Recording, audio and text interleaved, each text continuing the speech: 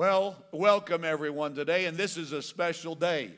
Today marks the 36th anniversary of Westover. 36 years ago, this weekend, this church started. And Denise and I have had the privilege of pastoring this church for 36 years. Do you remember the first sermon you ever preached as pastor of this church? Yes, I do, in fact.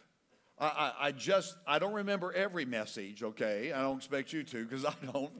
But the very first message I preached from the book of Proverbs in chapter 3. And I read the verse that says, trust in the Lord with all your heart. And that seems to be a keynote, and it seems to be so appropriate. To say we started by announcing we're going to trust in the Lord. And that has just been kind of the thing we've built on, and through life we've had to remind ourselves, Denise, there are moments you don't see your way through it, you trust God through that. And through the course of times, there have been many steps this church has taken, some of them giant steps. And I will tell you early on, even the small steps were giant steps. When you have nothing, and you're beginning from nothing, can I tell you, every step is a giant step for you. And that's where it was for us. We had to have our first service, our first baptism, our first, and we were just figuring this out along the way. And something God put in our hearts, and God has shown us, that's a part of our ministry and our spiritual language today, and that is, what God originates, God will orchestrate. You know, you can trust that. What God starts in your life, if God tells you to go to school, if God tells you to start the business, if God originates it, God's going to orchestrate it. You may sometimes think, God, where's the next step? How's this going to work out? How am I going to move from here to there? God has a plan. You know, and God shows you. I specifically remember that time stepping out into this huge unknown. We had never pastored before, much less started a church from nothing before, and it was a huge unknown for us. But we knew in our heart that it was the right thing, that's what God wanted us to do. We just had no idea how it was going to happen. But we trusted that what God originates, He orchestrates. And you just trust the unknown to the known God. Yes. The God that you know, you look to Him and say, God, walk with me through the unknown. In Revelation chapter 3, verse number 14, it gives one of the names of God. Now, some of the names of God, Jehovah Jireh, Jehovah Shalom, the God of our peace, Savior, Redeemer, Lord. There are different names of God, the beginning and the end. There's one unique name of God in that verse that I think many of us don't see. And the Bible says that Jesus is called the Amen. He's called, in one verse in the Bible, He's called the Amen. The word amen, maybe you've heard it in a message in a church or sometimes before. We say it at the end of a prayer, amen. Amen means let it be. When you end your prayer and say, we ask this in Jesus' name, amen, you're saying, God, let it be. Well, that's the name, one of the names of Jesus. He's the God that will make it happen. He's the amen. He's the God that will make it happen. Yes. So we're walking through things, and you're walking through things. You say, I don't know how God's going to make this come to pass. Remember, He's the Amen. He's the God that makes things happen, and you can trust God. Yes. And that's just what we've done through the years. When we didn't know what was going to happen, we didn't know what the next step. People say, how are you going to buy property, and how are you going to pay for it, and we're going to trust in the Amen. Yes. We're going to trust in the God that's going to make things happen. Now, our very first building that we built is what used to be our old student center. But when we built that building, I remember during the construction time of that building, it was July. It was one of those hot, dry summers. I'm going to tell you how God can step in, how God protects you, how God orchestrates things. It's one of those hot summers where we didn't get enough rain. We have some of those where we're in severe drought. We had one of those summers. It was so hot, no rain whatsoever. It was in the month of July. They were building the building. The building is a wood building with brick veneer at that time, and the construction was going up. The walls were going up. I remember the trusses were going up, and I walked on the job site one day, and the job foreman from the construction company, he met me. He said, "Preacher, somebody tried to burn your church down last night." We were in construction. It was a wood facility. It was a wood structure. I said, "You're kidding me." Yes, he walked me in. And we were in the auditorium, and it was kind of in this position, the back wall of the church, and there were wood trusses up there. They hadn't put all the decking on the top of the roof or the shingles yet. It was still open, but it was being framed up. And someone had piled a bunch of material in the church together in the back and set it on fire. They tried to burn the building down. And I remember looking at the back tuba sixes on the wall, and they were charred. You could just see it was the charred of the burnt of the tuba sixes were up 6, 7, 8 feet high, where they had literally caught on fire and had burned. Yeah. But something had extinguished the fire. Remember, we were in drought and it had not rained. The only day it rained in the month of July that year was that night. Yes. When I walked on the property, and I walked in, and he showed me where they'd set it on fire, I was stepping over pools of water on the concrete foundation. And it only rained that night. And when the rain came, it extinguished the fire. Now, let me tell you my theory. I believe God reached his hand out there in the Gulf of Mexico, and he grabbed a cloud, and he did this. He just squeezed that cloud and extinguished. What somebody meant for harm, God said, my purposes are going to be established. Yes. You're not going to mess up. Can I tell you, God has a way of doing stuff in your life you can't even see. God's doing something in your life right now. Some of you think God's not anywhere around. Let me tell you what, God's all around. Yes, he is. And he's doing some good stuff in your life, and you can trust the Lord. I remember moving into that building, and we had been in rented facilities before that, and this was our first building. We were so excited. And we were going to have our first service on the last Sunday of April. Well, that Friday before, 2 days before, we still didn't have pews. They weren't even in the city. And we were stressing out, how are we going to have service on Sunday? Our pews aren't here. And so we got a call from the shipping company, and they were en route, and they were supposed to be there sometime that night, on Friday night. So we stayed at the church and they came in at 2 a.m. That truck pulled into the parking lot at 2 a.m. in the morning, and we helped the driver unload all of the pieces of the pews. Now, they're not put together. They're just pieces laying around on the floor.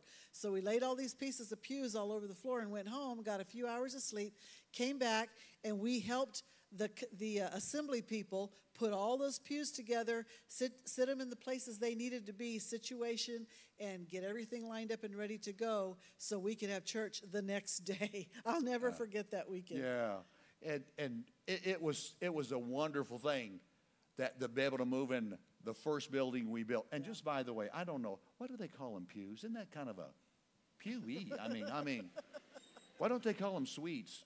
The seats are suites. I mean, come on, instead of pews. I don't know why. But we unloaded the pews. We moved in. We had our very first service. And wow, it just seemed like that was another step, and we were on our way. And through the years, there's been different expansion programs. We built here. We've added this. We've done that.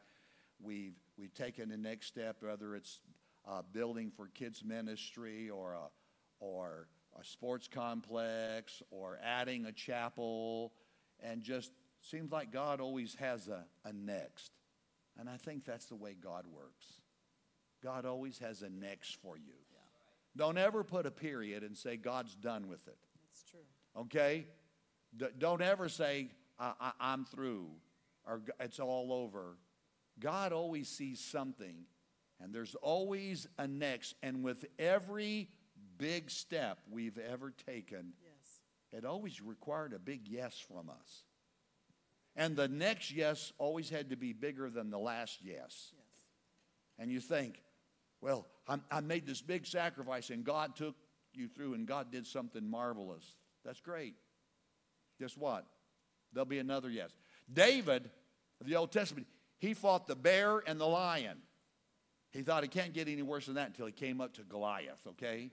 There was always a next. And the next yes that you obey God, it will be bigger than your last challenge. And why? Because God wants to show you He's the conqueror of every challenge you encounter. Yes. Your next yes will be bigger than your last yes. When we started the church 36 years ago, we sold our house. We took all the equity out, about $5,000. That doesn't seem like a lot, but when you have nothing, that's a lot, okay? We put it in the church, and I went to the bank and I borrowed money against my car, $2,500, all they would lend, and we put that in the church. And that was our yes then, and it represented everything. But your next yes is always bigger. Yeah. Back in 2019, we were building the student center, and God laid on our heart to step out with the biggest yes we've ever had. So we went out and we borrowed against our house, $50,000 against our house, and we put it in the building program. And we said we're going to give the biggest gift. This is the biggest yes we've ever had to say to God. Can I tell you, God will never disappoint you. That's true. Your yes may be big, but God's provision is always big too. God will always show himself. Reminds me of the story of the little girl that went to the country store with her grandparents. And the guy at the store always had a jar of candy, and he would always let kids, when they came in and shop with their parents or grandparents, get a piece of candy out of it. And this little girl came with Grandpa to the store, and he said to the little girl, "You want a piece of candy?" And she just stood there and didn't do it. "Go in there, honey. Reach your hand in there and get one." She wouldn't do it. Grandpa is kind of kosher. "Go ahead, it's all right. Go ahead, reach your hand in there and get a piece of candy." And the little girl never moved. So finally, the store owner just reached in there, and he took his hand out, and he handed her a handful of candy. Got in Grandpa's car and driving home. And Grandpa asked her, "Sweetheart, why didn't you reach in there and get candy when he asked you? Now, why did you make him have to get candy for you?" And she said to him, "Grandpa, I wanted him to do it because his hand's bigger than mine." Yeah. Okay? I'm going to tell you, God's hand is bigger than yours. If God asks you, just whatever it is, whatever step, can I tell you, the big yes comes. God has a big hand that he'll be there to provide for you. And the story of Westover is really, it's not the story of Jim and Denise. We're the most inconsequential part of this story. It's not about us. It's about people. It's the story. It's about people. It's how God reaches out and touches a life and a family, what God does, and he creates a new story. He creates a new story of redemption and grace and provision. He heals a home. He frees somebody from. He brings somebody out of a dark season in their life, a time of confusion. He gives people hope through a ministry, kids ministry, sports ministry. It's the story about people. I remember it was back about 2003, 2004. We had not built the gymnasium and kids ministry area yet. And we were needing to add, but we needed both. We needed a new auditorium and we needed kids ministry space, but we couldn't afford each. So we had to decide, kids ministry or a new auditorium. And one day I'd say, well, if we built the auditorium, we get more adults. The adults will help us pay for the kids ministry. And then 2 or 3 days later, I said, but we need to do better with our kids, and we need to do, and we'll just go to multiple services and we'll add kids ministry. And I was going back and forth and back and forth and back and forth. And both of them were good decisions. Which one does God want? And Denise, I remember the Lord whispered to my heart, invest in those who can't pay you back, and I'll pick up the bill. And when I heard that in my spirit, I said, God, we're going to build for kids. We're going to put the kids first. We're going to do for students. We're going to do for kids. We're going to invest in those who can't pay us back and watch God pick up the bill. And that has been a part of the Westover story. We are giving right now and feeding 1,400 children every day. Because of your one-day offering, you're feeding 1,400 children every day. We're investing in those who can't pay us back. And I'm believing God's going to pick up the bill. I believe God is going to enrich everyone that says, I will help feed kids in third world countries. I will do something for Jesus. And God just sweetened that. And that's the T-shirt. Yes. That's the motto, the phrase that Pastor Jonathan kind of got into our heart. And he's been speaking it to the staff and speaking it to the church, that we follow Jesus and love people. I like that. That says so much in 4 words. Follow Jesus, love people. That's the whole Bible in 4 words. And it's on a T-shirt. There it is. Follow Jesus and love people. And that's what it's about. Westover, it's about people. It's taken our eyes off of ourselves. And I want to speak to that generation that's out there, okay? And you say, I like different songs, I like different music, and I like this and I like that. Come on, can I tell you what? When I see high school students up here worshiping God, I can sing a different song. Amen. Okay? I can do a lot of things different because it's about them. It's about to see what God is doing in their life, to see what God is doing to that next generation. I'm going to celebrate that. Amen. And I can give up a lot of my preferences to see other people reach for Jesus. And I invite us, Westover, let's just get that in our spirit, not on a T-shirt. I want you to get the T-shirt. Denise is thinking about getting on a tattoo, maybe. Which shoulder do you want it? I don't know. We're going to follow Jesus, and we're going to love people, huh? Yeah. Maybe the other shoulder you can say, I love Jim, too. I mean, I don't know. That would be all right. The best part of it, 36 years. 36 years. Let me tell you what causes my heart to sing. Yeah, let me tell you what just warms my heart. They gave me the report last week, and I had to look at the numbers and I was humbled. I was humbled. God called 2 people from New Mexico to come to South Texas and plant a church. And in 36 years, here's our count. This church, in kids ministry, student ministry, young adult ministry, seniors ministry, our ministry, we have reached and seen 26,242 decisions for Jesus. Amen. Wow. Amen. Denise? That's awesome. That's bigger than the town we grew up in. Oh, yeah, by far. We grew up in a town that was less than 10,000 people. My pastor encouraged me. Somehow, Brother Yarbrough was a part of that. He encouraged me. And he just told me, put God first. And now, he's in heaven. But he celebrates in that because he believed in me. And now we have seen that. Outreach, $8,873,499 in 36 years we've given to missions and outreach. And really, the 26,242 is follow Jesus. The nearly 9 million is by loving people. There it is. It's right there. Nearly $9 million in 36 years.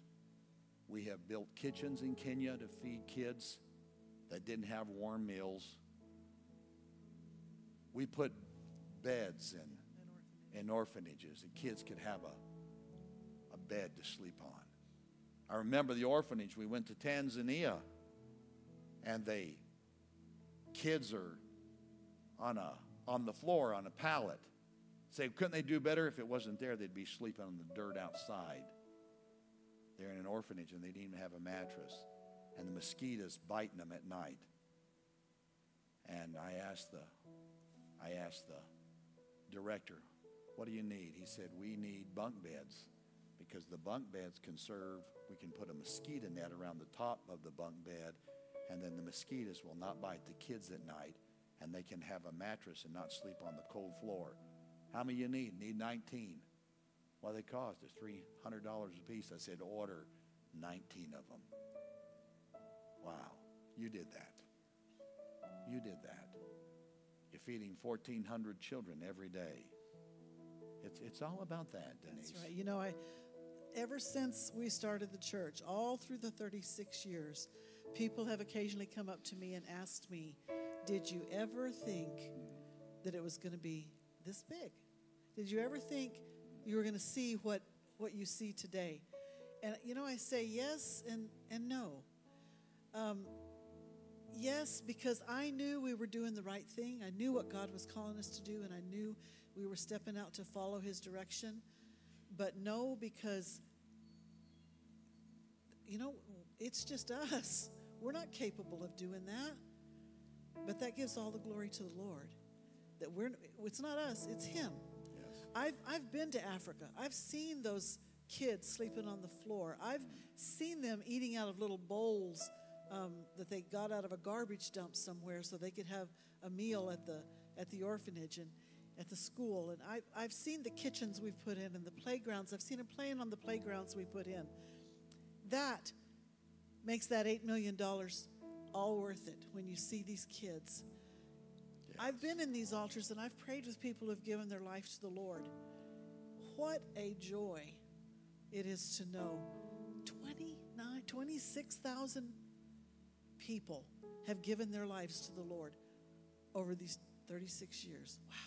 Yeah. Did you ever think, people are asking me, did you ever think? No, because it was us, but yes, because it was God. And God did it. He did it all. It reminds me so much of that scripture in Ephesians 3:20 that says, he will do exceedingly abundantly above what you could ask or think. Yes. And that's exactly what God has done in the last 36 years. 36 years. I was 27 years old when we started the church. And we started the church and people started attending and were a part of the congregation, part of the church family. Here's what people would say to me frequently. True.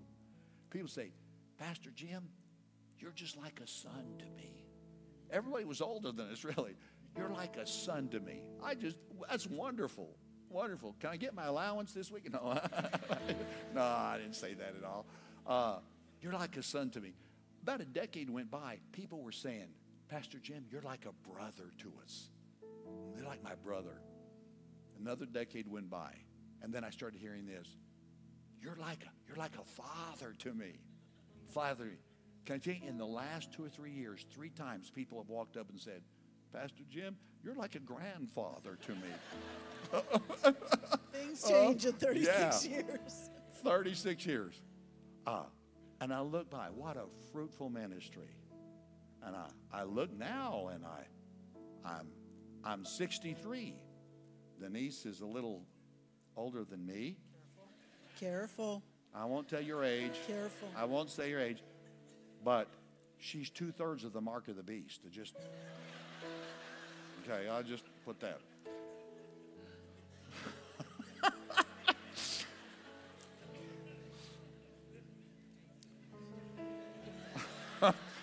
Turn that mic off, would you, in the back? I may be in trouble here. You might be. Yeah. 36 years. And wow, what a wonderful time. You guys know it. The church board over a year ago and the church membership right at a year ago voted that Pastor Jonathan would succeed us here and become the next lead pastors of Westover. And You've been on staff with us 11 years, and we're in that journey, and we just know that that's coming, and we see our seasons changing. We see our seasons changing, and we thank God for the time that He has given us here. And in probably a couple years, He's going to take the lead role, and I'm going to take a secondary role. In fact, we're kind of already starting that. You already see that. I've turned a lot more over to Him, and He is just stepping up and giving me some relief, because I guess after 36 years, I'm trying to move out of the fast lane and just go at a little different pace now in this season of our life. And my future and what I see will always be a part of Westover, but I'm starting to move into that next season. And one of the things I asked the Lord to allow me to do years ago was more missions. And that's what I'm going to be doing, more missions. I'm going to Africa. Denise and I are going to Africa, Tanzania in August. And I've been invited by the Bible school there to teach at the Bible school. So thinking next year I may go overseas for a couple months. I'll live in the dorms just with the students. It's in a remote area, and I'll be a chance to teach. The classes are in English, and be with beautiful African brothers that are pastors there, and just impart into them and just enjoy that season. That's something that I look forward to doing, and kind of changing the pace that we have here. And I commend Pastor Jonathan for staying and willing to be a part of this journey. And here in a year or two, he's going to be your lead pastor, and I'm going to be that other guy, you know. I'll be around, but I'm going to take on some assignments that I've always wanted to do. And I think that speaks of the sweetness of the Lord to allow me to, in this last season of ministry, to be able to go and reach the unreached. I told Denise years ago that I want to serve the underserved. And I felt like God put this on my heart about 7 years ago, and I didn't really understand it. But I felt like the Lord told me about 7 years ago, your next promotion will look like a demotion. And what does that mean? Stepping out and being the lead pastor of a mega church and going to Africa and teaching in classrooms with 20 and 30 students. None of them own an automobile, and they have to walk to come to class, and they won't have air conditioning in it, and I'll be living in a dormitory over there, and that might look like a demotion, but in my heart that feels like a promotion to serve the underserved. I'm looking forward to that. In the book of Acts, I want to just share this with you as I wrap this up. In the book of Acts, you have two champions of faith, and it's Barnabas and Paul. Barnabas and Paul. Barnabas and Paul. Barnabas and Paul. Notice the order. Barnabas and Paul. But something happens in Acts chapter 13, verse 42. And from that moment on, it transitions in the book of Acts. It's no longer Barnabas and Paul. It now says, and Paul and Barnabas. Barnabas and Paul, then all of a sudden the Holy Spirit changes it. And it's Paul and Barnabas. The leader became the supporter, and the follower became the leader. And I saw that in the Bible, and I want to be that. I want to be the person that supports our next lead pastor. I want to be his encourager. I want to do for the Paul what Barnabas did. Barnabas said, I'm willing to take a second chair as God promotes somebody to the first chair. And I'll tell you, Pastor Jonathan, I'm going to be the second chair guy, and I'm going to encourage you. And I want to ask you, as you love me and you supported us, support them in this journey. Stand with them. They're going to be our next lead pastor. And we want God to use you.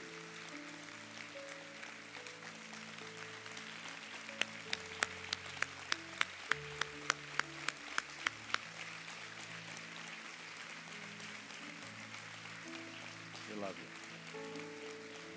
Thank you. Thank you, maybe say I didn't solicit that, but that just again speaks of the heart of this great church. Thank you. It's been wonderful for 36 years. We're going to continue to serve you in any way we can. We're here to love you. And even as we take a secondary role or get out of the fast lane more and more, we're still here, and we still want to be a part of your life and your spiritual journey. Thank you for being here today. And because of Anniversary Sunday, Denise, tell them we have a treat for everyone. We do. We have anniversary cake for you in the lobby as you leave. We have cupcakes for everybody. So make sure you grab one on your way out and meet somebody you haven't met before. And we want you to have a wonderful weekend, a wonderful Sunday. We love you, Westover. God bless you. God bless you.